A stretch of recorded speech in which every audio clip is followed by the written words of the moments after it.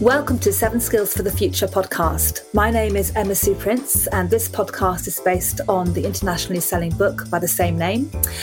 This book focuses on 7 important skills. They are adaptability, critical thinking, empathy, integrity, being proactive, being optimistic, and being resilient. And this podcast is all about how you can bring these skills into your everyday life so that you are living a life full of happiness, full of purpose, great relationships, doing work that you love, and just really getting the most out of life.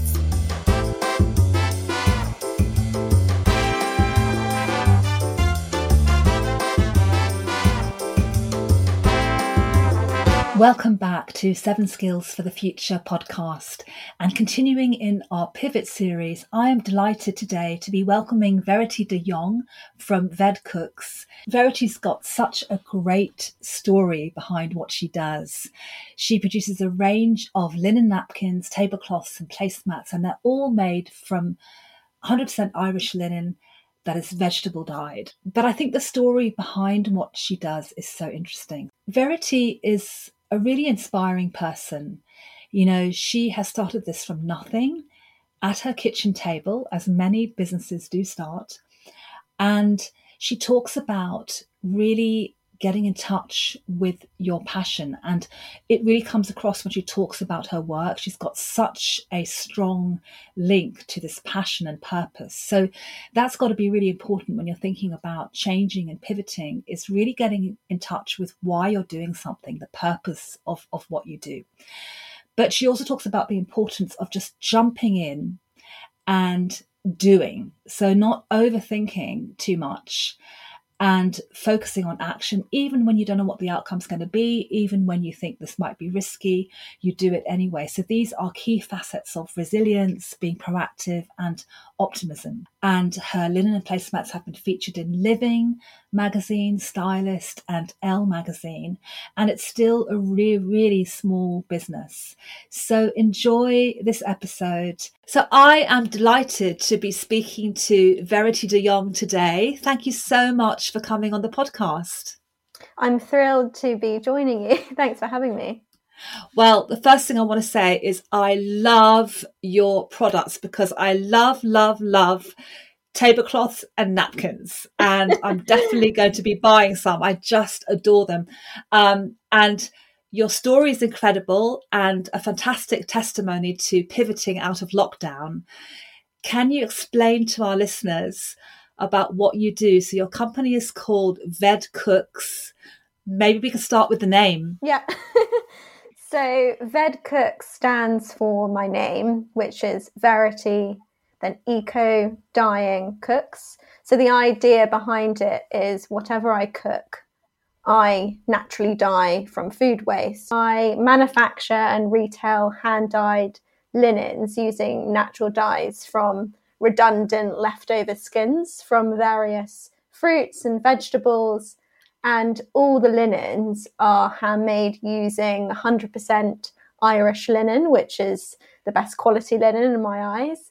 And they're dyed in small batches in my tiny kitchen. Each linen is unique. So you won't get one that's exactly identical to the other, which I think is something that's quite special. But I mean, I don't even know where to begin with like vegetables and dyeing. I mean, how does that work? What is the process that you use in your tiny kitchen? It's sort of a long process from the beginning, from the start to the end. It does take up to 3 weeks to complete. And you have to prep the fabric by using sort of an organic mordant, which is what I do. But there are other ways that you can do it. And then you boil the vegetables or fruit, and that's how you extract all the pigment out of the fruits. And then it's sort of a bit of trial and error. So I have to do a lot of colour testing and at the beginning to make sure that the colour doesn't bleed. And then when you wash it, if a customer buys it, it's not going to be plain by the end of the time they put it in the washing machine or hand wash it.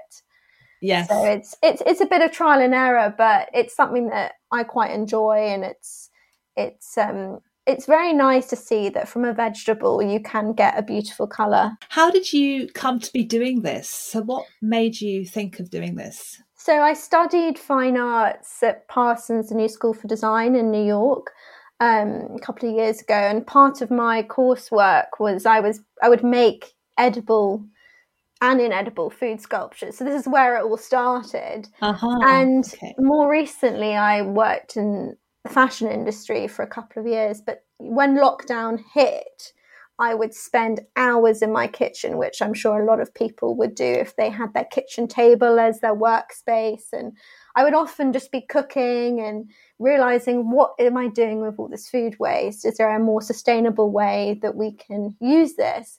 And that's where it all started, just experimenting. And my kitchen basically became my laboratory.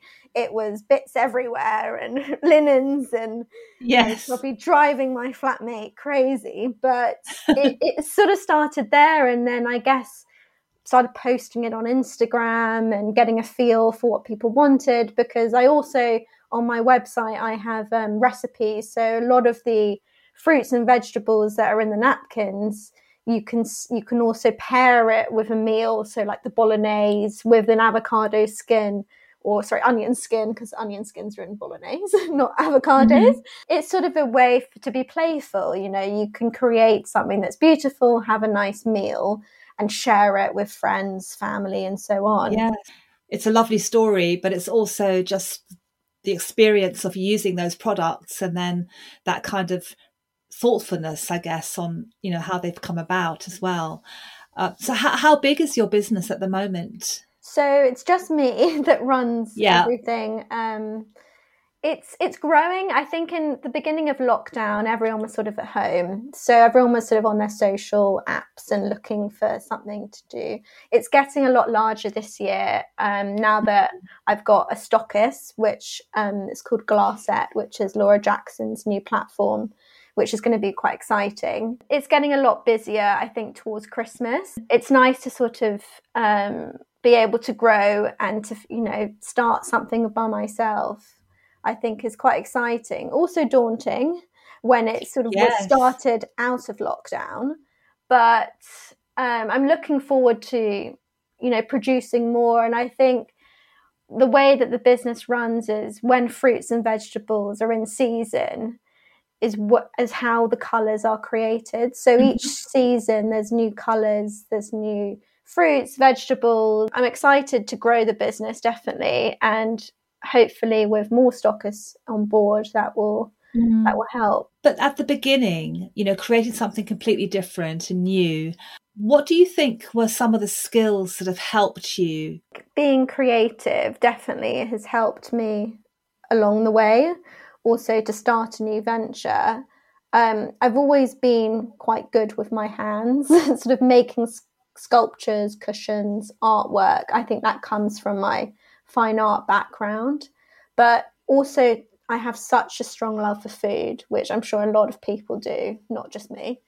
And I love visiting restaurants when they were open, not in lockdown, and just trying dishes and all the different flavors. And I think the combination between food and my love for sort of fabric and my creativity, it sort of all came together quite organically, which definitely think helped. I think being quite short and quite small and having these large stock pots is probably not the best decision. I didn't really start out thinking I'm going to make dyeing napkins, but I don't know. It's a new venture, and I think it's something that people should, try if they're able to do, and they should, find out what skills can help them along the way. And it may be one skill that they've never really thought about, that actually does become their new venture, and having that skill can help.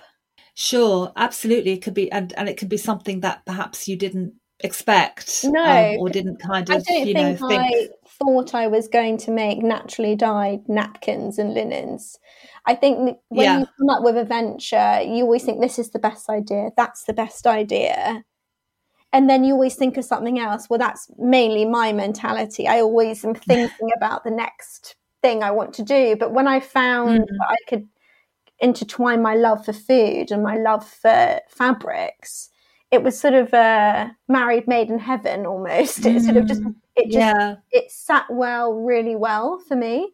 And to know that people also liked them, liked buying them, was interested in it, made me think, gosh, this could be a business. Yes, and I think that kind of energy and enthusiasm that you feel both from yourself and from people liking what you do kind of helps you, doesn't it? It kind of definitely helps drive you. Starting a business is, as you said, daunting. A lot of people would shy away from it. However talented they are, they might think, oh, I could never start a business. So what do you think that's about? Where do you think you've managed to kind of get that from? I think I just really felt like my time was now to try it.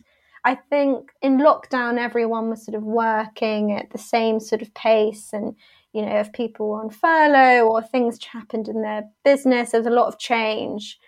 And I think I've also have a bit of sort of business set mind where I felt like if I'm not going to do this, then maybe someone else might. So I have to strive now, get ahead of the time and use this time mainly for myself. And if it doesn't work out, that's fine. But at least I've tried. I know it does take a lot of guts to do, and it's not an easy thing to start your own business, and also having to do the whole social side. I do all the PR side, I do all the uploading, and basically making everything myself. I do it all myself at the moment, which does take a lot of time and energy, but I absolutely love it. And I'm sure if someone, I think if you're thinking about starting your own business, you've just got to write down everything, lay it out, whether you want to do a business plan or you want to just start something small and see how it grows. And then you can start thinking, well, maybe I should bring in someone here. If you're sitting at home and you're thinking, right, I've got a job, I'm not too happy in it, or I do like it, but I could do something else, there's no harm on starting something on the side and just seeing if that's something that can become a business. And everything happens at the kitchen table, I always think. When you're sitting there. Yeah, the conversations, the ideas. Definitely. Yeah, I think that's you true. Just have to go for it. I think any thought that you have in your head that you think, oh, this person doesn't like it, and you ask your friends, you have to go with your gut. And if you think it's a good idea, just try it. And if it doesn't work, then you move on to something else. Yes. So it's not being afraid to take risks. No, it's not. You just can't be afraid. I think you have to go for it, because if you don't, then you'll risk the chance someone else might have that idea and someone else might. Well, maybe you just have to want it enough yourself, don't you? Exactly. Like, listening to you, it sounds like you discovered something that you didn't know was there almost, and thought, right, I want to do this. Yeah. And I also love what you say about timing. It's kind of like there was a perfect storm of yes, we had lockdown and all of these different things, but it kind of also, I think, has pushed people into kind of thinking, well, what do I want to do? What am I doing? Definitely. And I think with the support of lots of small independent businesses now popping up, it helps to know that there are people that are doing it and supporting one another, and it shows that you can do it. You just have to put in the time, you have to be determined, and you have to believe in what you're doing as well. But there's always a risk that it's not going to work out. But that's like anything. Exactly. Anything that you do. Yeah, anything that you do. So what do you think, when you sort of reflect back on the last year, 18 months, what's been most challenging for you in creating this business? I think when I'm creating new colours and testing all the different fruits and vegetables, it is quite hard. So I also make bespoke table runners and tablecloths for clients, and they also send me, an image of a colour they like. They're like, match this.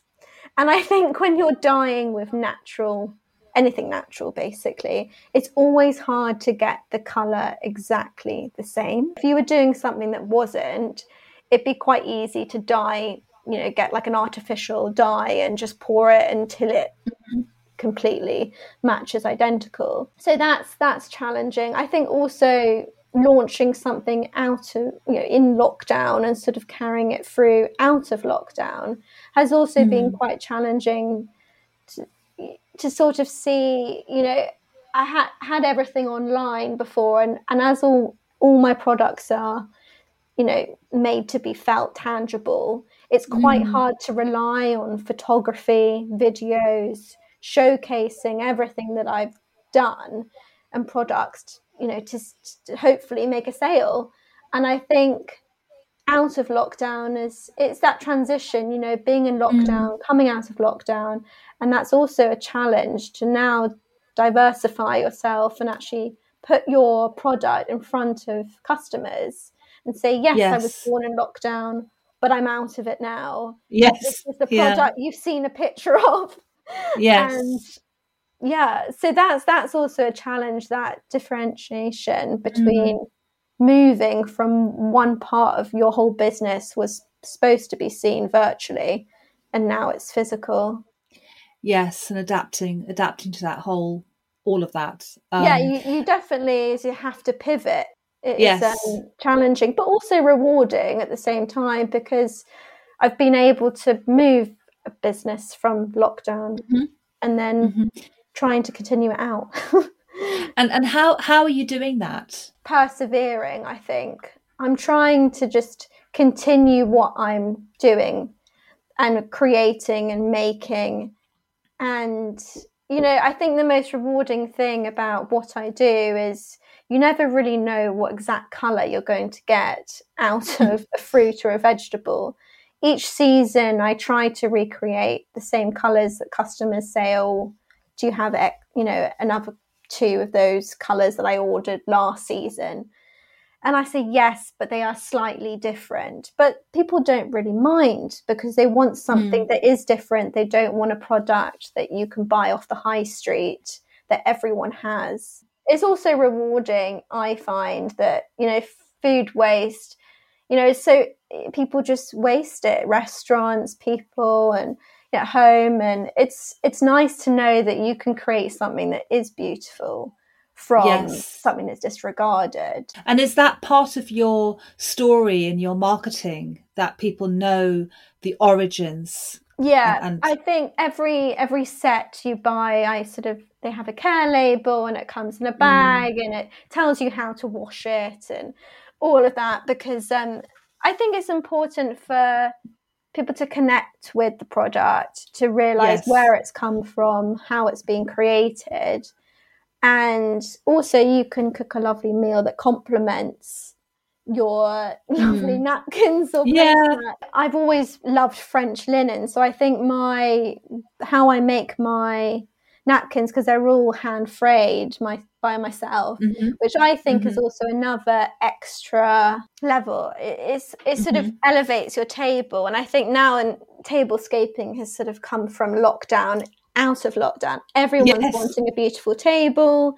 They're wanting to invite their friends, candles. Creating these linens has been a lovely thing that I've done in lockdown, and I hope to continue to do this. Yeah.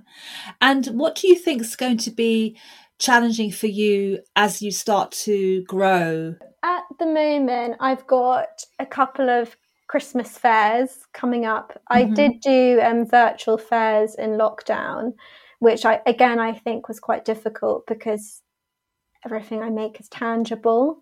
It's not sort of something that you can just click and buy. I definitely want to get into shops as well. I think that share my focus, and because they are sustainable and then they're handmade, I want to be stocked with people that also embody that.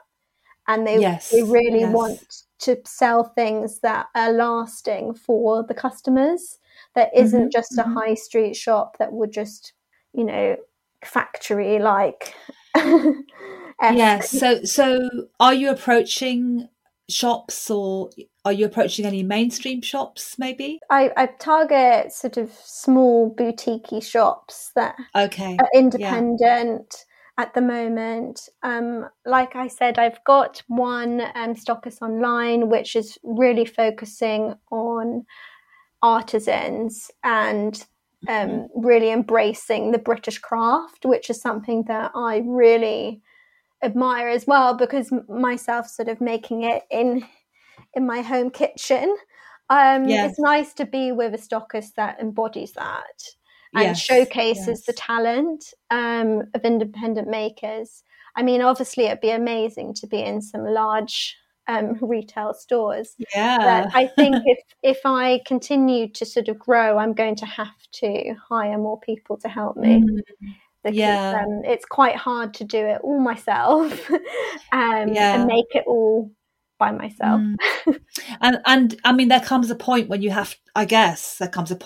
kind of have to go beyond your kitchen table. Completely. And I'm sure that I have sort of a dream of having my own sort of utility room where I have all the washing and the drying machines and can carry my stock pots over, because there's a 70-litre stock pot behind me above my shelf, which I mean I'm going to have to put them somewhere other than displaying them in my flat. Not looking too attractive. So if you were going to give 3 tips to our listeners, so I'm thinking about people who, I know you've talked about this a little bit already, but people who are thinking about doing something completely different, or pivoting and trying something else. Maybe, as you said before, maybe they're in a job already but want to try their hand. What are 3 tips you would give? I think you just have to continue to experiment with ideas until something sits right, and you just have to persevere through your work and through your idea at the same time. And I think you have to say to yourself that it's okay to change your direction of thought. So if you are thinking, I want to make ceramics, and then the next day, nope, you want to make bed linen, it's okay to change your mind. But when something sits right, then just go for it. You have to. And then if it doesn't work out, you do the bed linen. Oh, thank you so much, Verity, for coming on the show. It's been lovely to have you. I know you say that they're tangible products, we need to be able to touch and feel them, but I love napkins and tablecloths so much that I probably would just go to the website and get them anyway, because I just have a thing about them. But if our listeners want to find out more, so my website is vedcooks.com, and my Instagram handle is @vedcooks. And I'm also stocked on Glassette.com as well, which is the new platform I mentioned.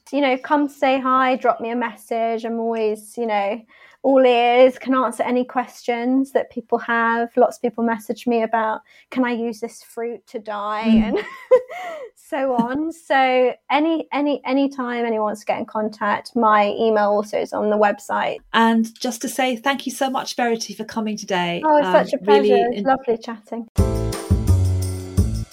Thank you for listening to the podcast. Make sure you subscribe to the show on your podcast player or on YouTube. And if you can leave us a positive review, we really appreciate it. If you want more support, tips and ideas to strengthen these skills, go to the website unimentor.com, where you can take part in live masterclasses, self-access online modules, and download lots of free resources. Get the book, 7 Skills for the Future, in all major bookstores and on Amazon. And why not get yourself a copy of the 777 Journal to transform your life in just 7 weeks through daily journaling practice.